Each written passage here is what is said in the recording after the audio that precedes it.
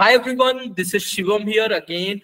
Uh, from last few weeks, as we have been talking a lot about prompt engineering, LLMs, and especially generative AI, today we have really special guest and I think very senior one. Meet Nayan, he's a ML principal director at Accenture, and he has been in the AI field for a long and for generative AI since it's really new to us. So we all have been learning. So Nayan has managed lots of AI projects and currently working on Gen AI. Personally, I'm following him on LinkedIn, Medium blogs, and everything. He has been writing lots of great piece of content on generative AI and leading the thought process in this particular field. So rather than me talking for a long time, so let's hear the man from himself. So Nayan, over to you. Please give us a brief about you and your work at Accenture. Sure. Thank you so much, Shivam, and thank you everybody listening in. Thank you for the introduction. My name is Nayan Paul, and I'm working as an associate director in Accenture. And yeah, everybody is new to this field of generative AI, large language models, and I got a chance within my organization to be in this field. And yeah, I mean, I've been into Gen AI. I've been into large language models for almost 9 months now. And across the 9 months, I think I have learned a lot. I have stumbled upon a lot. I have a lot of lessons learned, a lot of battle scars. So yeah, happy to share whatever I have learned, and very excited to be in this podcast. Great, great. So then we can start with like what are the projects like Gen AI projects or LLM projects that you or your team is currently working on that you would like to share? Yeah. So yeah, absolutely, great question. Without naming clients, right? I'll just give you some Yeah, yeah, background. yeah. Yeah, Only a background. No yeah, naming of the clients or anything. Yeah, absolutely, absolutely. Again, just as a disclaimer, these opinions are my own, right? Not my company's. Um, but yeah, on a serious note, I had the pleasure of working with financial clients. I had the privilege of working with a lot of supply chain clients, a lot of retail clients. So I'll give you some examples. We were working with the financial clients, and they have a lot of documentation, right? They have a lot. I mean, every organization have a lot of documentation. They can be their internal HR policies. They can be their internal, financial policies. It can be any of these, customer policies, what have you, right? So you have a huge set of documents lying in the enterprise, typically unstructured, and people will be typically locking them away into the SharePoints and other things, right? With generative AI, what has happened is a lot of these companies, they are trying to understand how can we reduce that manual labor? How can we actually tap into that knowledge and use the knowledge to quickly, satisfy internal or external employee needs?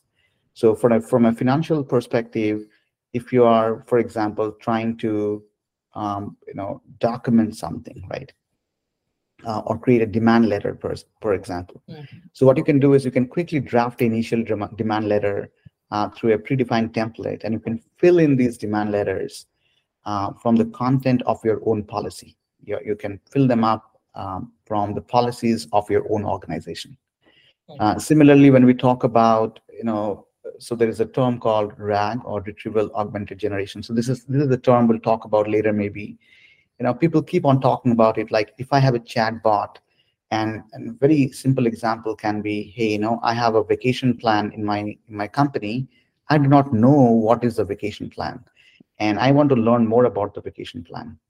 So in that kind of a scenario, you want to talk to the chatbot, and the chatbot will not give you any random vacation policies. It's going to give you your company's vacation policies. So if I say, hey, what is the typical vacation hours allocated for my company? Or, how many sick days can I take? Or if I can ask very specific questions like, hey, I've done with all my sick leaves and I'm looking for leave without pay, and this is my typical scenario. What are the options available to me? So any question you ask with the chatbot can go and scan your series of knowledge repositories information, and then try to give you a very pointed answer, very specific answer. And that answer, instead of you opening up a ticket and an HR reading through your mail and HR trying to put it to another person, and you're getting a response in like 3 to 4 days, you're getting a response in like 3 to 4 seconds, right?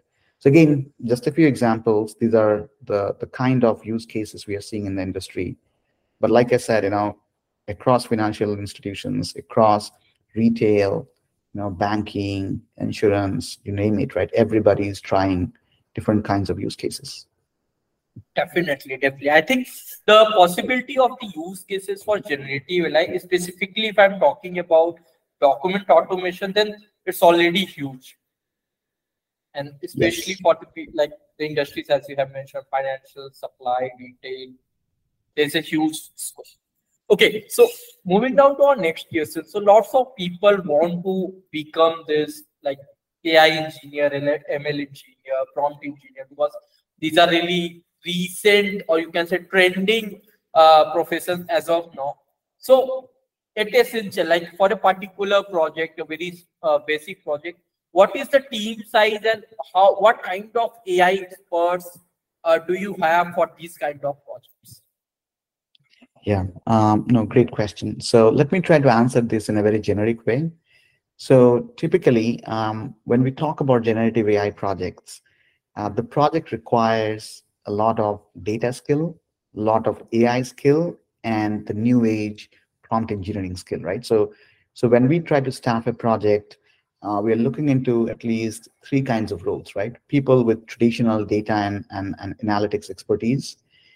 You need a lot of data engineering, skills. And I keep on telling this to a lot of my friends and colleagues, like with Gen AI, building an application is easy. You can easily build an application within a few weeks. What is hard is to build an enterprise-grade solution, an enterprise-grade Gen AI solution where you need accuracy, which is more than 90 or 95%, right? So anybody can start building a solution, but it's very difficult to get a solution to production because we talk about all the challenges, right? Hallucinations, content moderations. We talk about, how do we get the right data and search the right data, right? So we talk about those in terms of chunking and other things. So long story short, you need data engineers who can bring in data from multiple sources, who can extract content, parse out the data. It can be PPT, PDF, what have you, right? With some of my projects, we have gone into the extreme where we have seen PDF files that contains invoices. And if somebody is giving you like 5,000 documents, 4,000 of these documents are all of different variety, right? So different kinds of formats. You have table within tables. We have, merged cells, merged content. So the engineering behind extracting the content and making it consumable so that a large language model can understand, that is a huge effort. That requires data engineering skills, right? So you definitely need those skills. Then we talk about AI, right? Because there's a huge understanding and distinction between, do I use something like a pre-trained model, or do I fine-tune my own model? And a lot of the use cases actually cannot be solved by large language models itself. You probably have to pair a large language model with an additional classical AI, right? Some use cases. So you need to have, based on the use case, a strong data science or a data science team so that they can apply the statistics and provide the solution. And then the new age roles, right? Prompt engineering roles, right? People who can understand, interact, and build those templatized prompts so that your application can interact with large language models better, right? So in my opinion, you need a lean team, but you need a very diverse team. You need a team with engineering skills, data science skills, and prompt engineering skills. Definitely. Like the need is huge. Like you need to have a very people with different kinds of skill sets, and they need to be good at what they are doing. Yeah. Definitely. Okay, so like all the projects that we are working on, are you still in exploring these use cases, or like you are like pushing it to the production, ready to be pushed into production? What's the status? No, another great question. So I think If you have asked me, Shivam, this question like 6 months ago, I would have said, oh, most of the projects are in POC mode. But as of now, I would say 20% of the projects are in production or in UAT, where the users are testing it out. They're seeing whether they can actually adopt. Um, and I would say like 50% are on active POC mode. And then the remaining 30 are in incubation mode, right? People are thinking about it, people are designing it, people are understanding what to use and when, right? So I would say majority are still in the POC mode, but we are seeing a lot of projects going into production for sure. Great. And like, how many total projects have you worked on? I think you have a great experience in managing or leading wide range of projects. Yeah, so I have around, I think over the last 9 months, personally, I've worked on 10 plus projects. Yeah, and again, coming from my background, I'm also supporting a lot of other projects as an SME in SME capacity. So yeah, a lot of learnings, right? I mean, every project is different, and every problem statement is different. So yeah, I know I'm having fun learning new things. Great, great. So, like in our community, like in Gen AI community, most of the thing that we see people are talking about two buzzwords like prompt engineering and fine tuning LLMs, as you have Mm. already mentioned. So, if I ask you, like in your experience, like what have you tried more, like prompt engineering versus LLM fine tuning, and Mhm. which one works has a larger impact on the overall output quality, according to your experience? Yeah, yeah. No, it's a very good question and very hard question, right? Yeah, And it became because if you ask this question to like 5 people, you probably will get like 10 answers because everybody will have 2 opinions. yeah, Um, so in my opinion, right? Again, when I say my opinion, I'm talking about as of today, right? And I'm just drawing from my past experience what I've seen. You're talking about two things. You're talking about a state-of-the-art model like a GPT-4, right? Versus a fine-tuned model like a Llama 2. Now, there are different ways of looking into it. In my opinion, step one would be, what is the objective? If the objective is business outcome, business wants you to build a solution that is pristine, that is the best solution, that provides the best business answer, then you're not considering the cost that much. You're just focusing on what is the best model, the model that can give me the best value for money. And most of the projects, I would say 95, 98% of the projects, in my experience, are coming and funded by business, which means everybody is looking for a winner, right? Everybody wants, hey, give me a solution that just works. And in that kind of a scenario, you need to go with, pre-trained models, GPT-4. So GPT-4, in my personal opinion, I've not seen any other large language models working better than GPT-4, right? Across everything else. And then there are other side of the spectrum where we are talking about IT-centric projects, right? Projects which are not funded by, let's say, business, but typically getting funded by IT for research purposes. And you need these projects mostly for futuristic capability, like, hey, what happens in the future, or what can happen in the future? For those futuristic research projects, a lot of projects are trying out with fine tuning. So fine tuning works, but as of today, can fine tuning work exactly equal to GPT-4 or more? I have not seen that. And if you want to build a fine-tuned model that works as good as GPT-4, you're talking about having a huge infrastructure, right? You need to have access to a lot of GPU machines. You need to have access to high quality internal data sets and a huge amount of data set that you can train on. And then when you're training the model, you have to maintain the entire ML ops, right? So you have to build your model, version the model, put the model into a registry. You have to continuously evaluate and update the model. And when an old model goes out, you have to continuously, evaluate your old model versus new model, right? So there's a lot of overhead in maintaining a production grade model. So with all of that in mind, with the intention that today the quality is pretty high in GPT-4, in my opinion, I think, like I said, 95, 98% of the projects are using GPT-4, and a few of the research projects are using fine tuning. Okay. So what about the prompt engineering? Where do you see? Yeah, so prompt tuning is needed no matter what, right?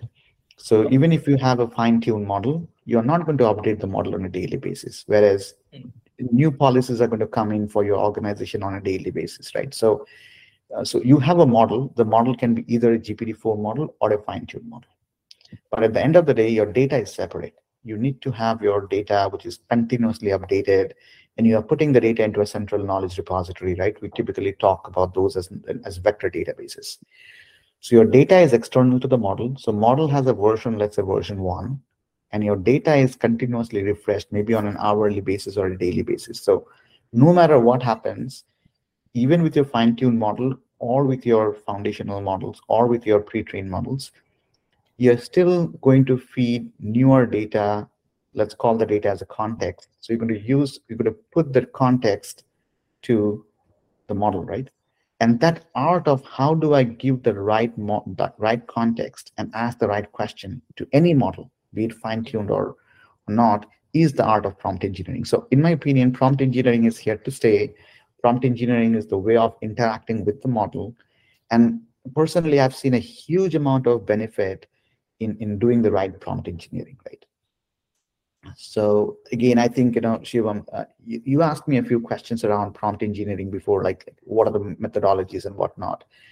So yeah, I mean, you know about that too, right? Like where I've written a few blogs around prompt engineering, and in my opinion, right, I'll just give you a few examples. In my opinion, there are 12 techniques, right? There are 12 different ways and art of doing prompting. So you ask a question and you get an answer. It's a zero shot. Everybody does it, right? So you open up a chat GPT or any other playground and you start asking a question, getting an answer. And then you have options where you have, you give a question and you give a couple of reference example and you say, hey, give me an answer, but look into my example. And these are like few shot. And then you have instruction-based prompting, right? So you define some instructions. So a simple example was, there was a policy for one of the use cases that says, hey, that policy is only for states A, B, and C. And all other states would have a different policy. Now, if somebody is asking, hey, what is the policy for state Z, right? In your document, you do not have a policy for state Z. You have a policy for all other states. Now, how do you teach LLM that, hey, when somebody says all other states, if it is not A, B, C, and D state, that means it is inclusive in state Z, right? So those kind of things are instruction following, where you can design a series of rules, instructions, so that your LLM can understand and decipher when you talk a little bit outside the normal English language, when it is not explicitly called out. How do we still get the right answer? And then there are things like chain of thoughts, tree of thoughts, few shot guided, self ask, general knowledge prompting, react prompting. There are a bunch of those, right? So long story short, I don't think we're in a situation where, given a problem, anybody can say, oh, this is the prompting technique. No, I think prompting technique is very trial and error, right? At least, and that's what I do. But if you know these 12 prompting techniques, what you can do is you can try it out, see for that use case which one works, and then typically you say, okay, for this use case, I'm going to go with this kind of a prompting approach. So that has worked for me. Great. Like, definitely I'm going to check out, and I would suggest everyone to check it out, like these 12 techniques on your Medium blogs, get more details. Going into more detail as of in the podcast only. So what were the key challenges that you personally faced while doing this prompt engineering? Right. So I think, right, like I talked about, I think the biggest challenge is the accuracy. Somebody says, oh, I need to put into production, which means there is an expectation that your solution, your system has to have that amount of accuracy. And there are multiple factors that is important for that accuracy. So one is obviously the prompting techniques and whatnot, but important thing is understanding your document, understanding your knowledge repository. So I gave an example, like when somebody says state A, B, C, and D, they have a particular policy and all other states have a different policy. So you understand from the document that, hey, there are different kinds of documentation and different styles. So what I have done is typically for most of my projects, we have engaged business from the very start, right? So we sit down with the business and we try to capture ground truth. We can say, hey, if I'm giving you these documents and you tell me what questions should I ask them, and you tell me what answers would be the best answer, right? So I'll sit down with them. We'll define some strategies around getting the ground truths, the answers from the business, because they understand they have written these documents or they have lived these documents for many years. They understand everything.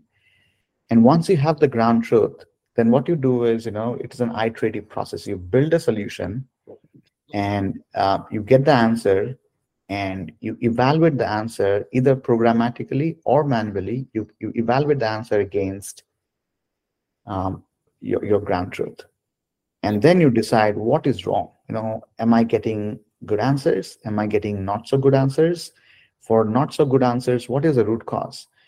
Is the root cause because I'm not extracting the data correctly, or I'm not searching the data correctly, or I'm not getting the answer to the data correctly? So once you have done that root cause analysis, then it becomes a technical problem. Then you know what is your pain point. So if your pain point is extraction, that means you have to spend more time designing this data engineering solution. For example, I talked about how do I parse images or graphs or table content from PDF, right? So again, a lot of these answers might be hidden inside a table or hidden inside a graph, and you need to extract those, right? So again, you understand that this is your pain point. Or sometimes the pain point is, oh, I have all the documents in my knowledge repository, but I cannot search the documents. My search results are not good. So which then means I have to go and change my search algorithms. So typically you have semantic search and vector search and hybrid search. So you want to play around with these configurations to find out which search gives you the optimal answer. And if the answer is, hey, I'm searching correctly, but my LLM is not able to understand, then you go through these prompting techniques, right? And find out what kind of prompting techniques, what kind of rules you can apply so that he can get the answers correctly. So I think this is combination, but again, first, I personally start bottom up. I start with business problem, getting the ground truths, and then doing a root cause analysis. That has worked for me. Definitely. Yeah, I guess getting the ground truth is really important to evaluate, or like doing the prompt engineering, you need to evaluate the quality as well. So one key question, let's say you're working on on a particular project. So as you mentioned, you need to get the ground truth. So for a particular project, how many ground truths or how many input scenarios that you collect? That's question one. So for each input scenarios, how many prompts do you iterate? Like as you mentioned, like prompt engineering is a hit and trial game. Yeah. So how many hit and trials do you think a person should do? And how many input scenarios? It's a very an important question. It's a very hard question. And honestly, right, in a real world scenario, it all boils down to time and money, right? Why? Because you have a project and the project has a deadline, right? So you cannot do a hit trial for like X number of weeks while you only have a few weeks to release it, right? So one is, how many trials you can do is typically based on the amount of time you have in the project and also the number of resources, right? So again, if it's a very lean project, you might not have more than 1 or 2 engineers who are available to do that all the time. So again, taking those into considerations in most of my projects, I try to start small. If the project has almost like 100, 200 documents, then I try to find out like 2 or 3 key questions from each document. So again, around 300 to 500 questions and their ground truth. But again, sometimes we start with like 50 ground truths and then iteratively increase it, or sometimes we can go into like 250 ground truths and say, okay, this is enough, acceptable, right? So again, it's a very non-scientific way, I would say. I don't think there is a science behind it, but it's also depends on the cost and whether the business is available. Do you have enough developers and your comfort level, right? But you're spot on, right? I mean, this is a very important thing, and I think people should spend more time in that ground truth analysis. Today, we are focusing more on the engineering part of it, not on the accuracy part of it. Okay. So let's say you are doing somewhere around 100 questions, as you mentioned, 100 to 200. So for each questions, how many prompts, trials you are writing? Like how many prompts you are trying it out for a particular question? Yeah.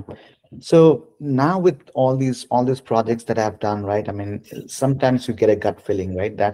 I think that's what experience is, or people, say this is what experience is. So when you look into the documentation, when you look into the project, you get a gut feeling that, hey, these out of this 12, this 4 or 5 techniques is going to get you better result. Okay. And you start with that, right?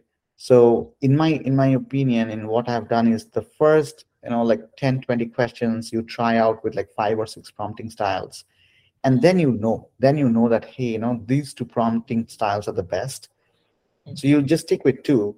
For the remaining 200, what you do is you iteratively improve the prompts. So when I said like instruction-based prompting, right? That's one of the prompting techniques.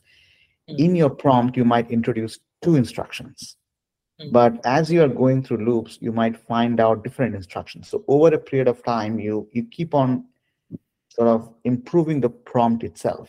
So you stick with 1 or 2 prompting techniques, but then you keep on improving that specific prompt.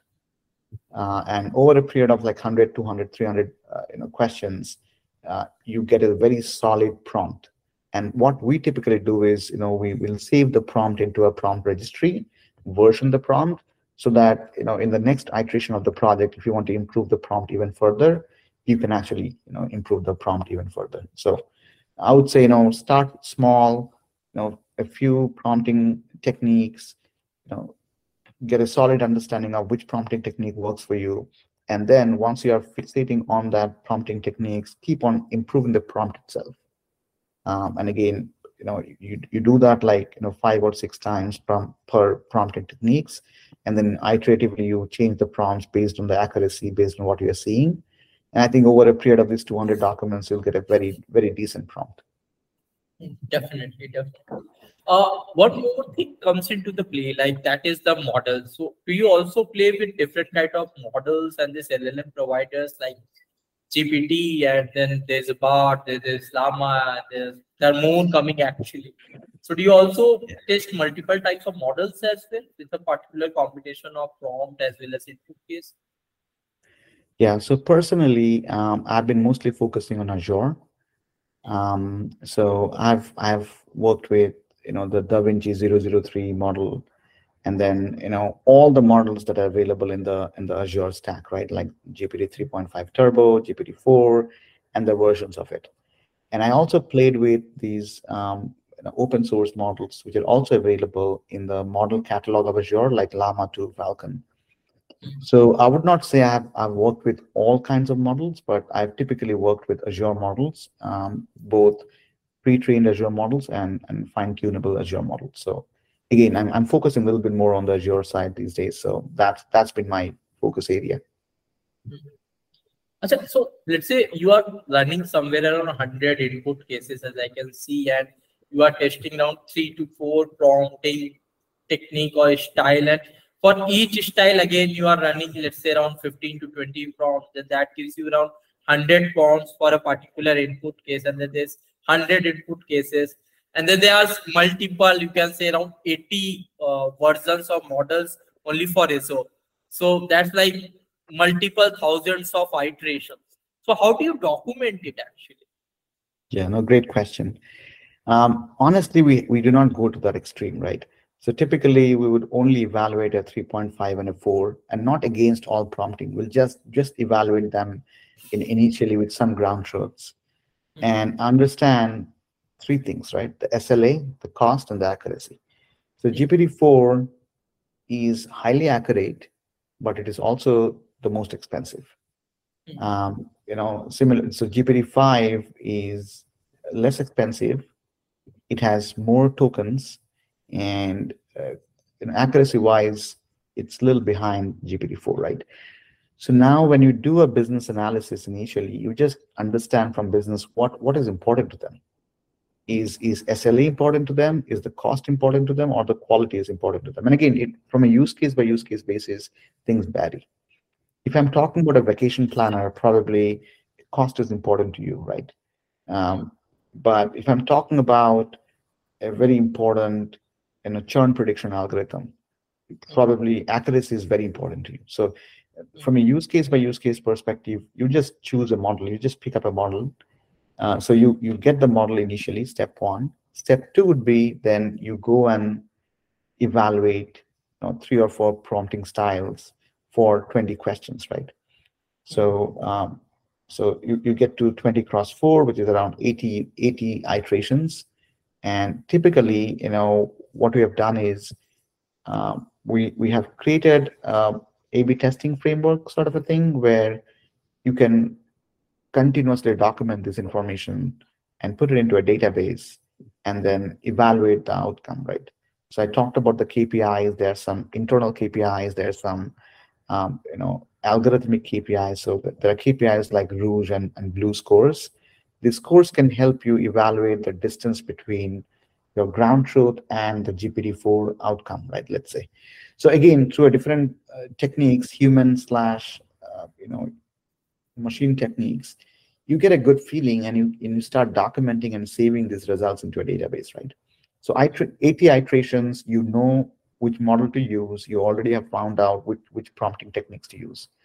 Then what you do is you go and do that 200 use case, right? So for that next 200 use case, you just use that model, that prompt, and you keep on building that prompt itself, right? So you're not looking into multiple prompting techniques anymore.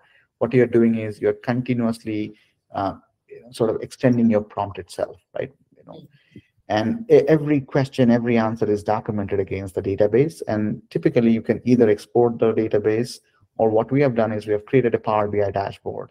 And some of the dashboards can be used for understanding great insights. So that's one way how we are tracking some of these testing scenarios. So like you said, very important to keep documenting, because these are the process is very important, right? Like what you have tried, what has worked, how it has worked, how do you see improving of the accuracy. Unless you document it, it's very easy to get confused. So you're right, it's important to document, and you should have a plan. Our plan was a database and some kind of a Power BI, but every organization might have their thought process. But like you said, it's important to document. So, like, definitely documentation is a really key part. So any kind of a suggestion that you can use to our community, like what kind of documentations they should do, like what all the things they should enlist, so that whenever in future they are referring to that particular document, then it's really easy to understand rather than just mess up a bunch of text. Right. So that's why, right? Like I said, when we're documenting things, we're capturing the KPIs, right? So let's say somebody said, so I'm giving an example, right? So I'm asking a question like, what is the meaning of life? And I'm asking the question, to, let's say, a GPT 3.5 and a GPT-4. And I got 2 answers, right? And I'm expecting a certain answer. So I documented my ground truth. So I have 3 answers: a 3.5 answer, a 4 answer, and my ground truth. And along with that, I also have 3 things, right? What is the time taken for a GPT 3.5 to answer? So GPT 3.5 is typically a little fast. You also get the time, like GPT-4, how long did it take to generate the answer? And then you also have things like the cost, right? So these are the input, these are the things you have already know, right? Then you can build some KPIs, right? When you're saving things into the documentation, you're not only saving the text, but you're also actually saving the KPIs, the calculated matrices. So one metrics can be the blue score.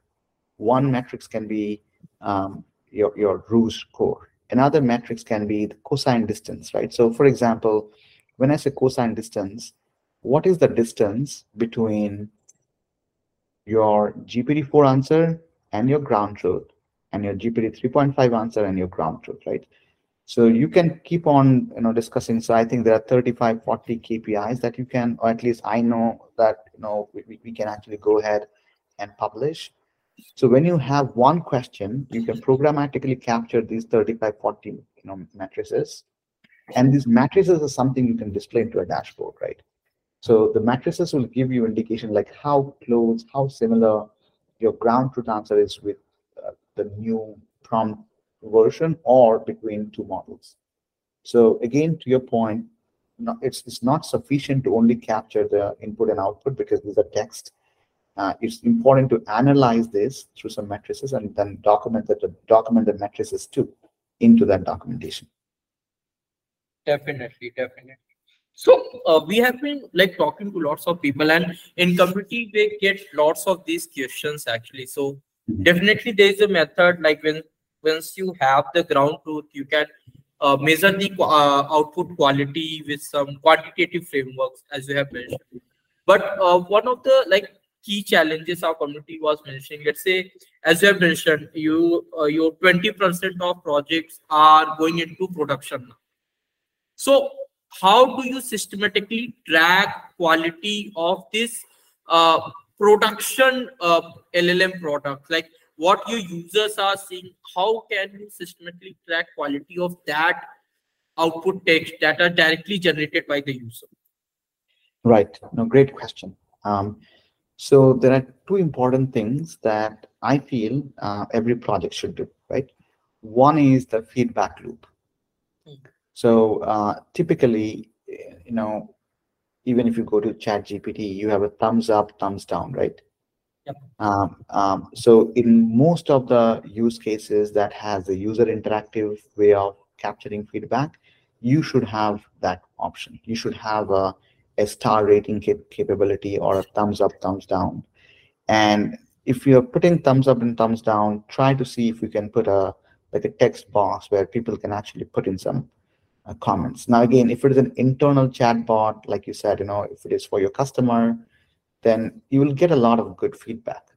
So step one is capture the feedback and then analyze the feedback, right? So feedback analysis, feedback monitoring, and understanding how the feedback can go back to your application is important. One. Two is the responsible AI metrics, right? The responsible AI metrics would be, again, a series of matrices which you can continuously monitor as a post-production set of capabilities, which means you can continuously monitor. So let me give you an example. So one of my project, in that project, they had a lot of experience with chatbots because they were doing a lot of traditional chatbots, right? In a traditional chatbot, what you do is you ask pointed questions or you ask for keywords, right? Because it's just a bot, it's not a large language model, it's just a bot. You ask a one-word question, you get 5 options like, hey, thank you for your option, tell me one of the 5. Something like that, right? So again, when we build the LLM project, the users only knew one way of interacting with the system. So they started asking questions, and we captured responsible AI metrics in terms of what is the number of syllables or words in the outcome and in the question. So we saw a trend where everybody was asking like 2-3 word questions. And that was a matrix we captured, and then we took it as a feedback and then went to the application team and said, hey, look into this matrix. It seems all your users are asking 2-3 word questions. If you can ask them, or if you can train them to ask a complete English statement as a question, instead of a couple of keywords, ask a complete English statement, then you will see better response. So they took it as a feedback, and sometimes the feedback is not a technical feedback, it can be a feedback to train the users. So they started a small training program, they trained their users, And the users started asking full sentence questions, and they saw a huge amount of improvement in the outcome. So again, like you said, it can be through a feedback, or it can be as some matrices that you capture as a post-production unit, which can be like a responsible AI matrix. So a combination of this would definitely see better results. Definitely, definitely. Now, moving towards the end of the podcast. So, one of the key things, especially we want to know from someone expert like you, that what should we do to remain updated regarding new trends in prompt engineering and LLMs or generative AI? How do you do it? Yeah, it's one of the toughest questions. So I think, the simple answer is, keeping your eyes and your ears open, right? That's what I do. I think, everything is a learning opportunity. Every meeting I go to, every podcast I listen to, every article I read about, I try to see what's new, right? So again, I think spending a lot of time with yourself, spend some time, study. It's more about in this kind of a field where everything is evolving. I think you need to give yourself your own time and spend time reading, spend time listening, spend time analyzing things. So I think that has worked for me, and hopefully it'll work for others too. Great, great. So thanks, Nayan. That's all for today.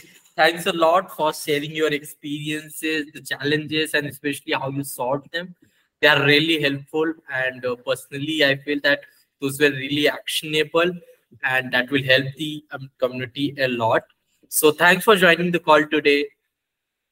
Thank you so much, Shivam. Thanks for having me. So, guys, that's all for today. Thanks for tuning in. Hit that subscribe button if you haven't done it yet to stay updated on emerging prompt engineering and LLM trends. Also, we'd love to hear your thoughts, so leave your questions in the comment section that you want us to discuss in our next podcast episode. And remember to share this podcast with anyone who might find it helpful. Stay tuned for more engaging conversations next week. Bye bye.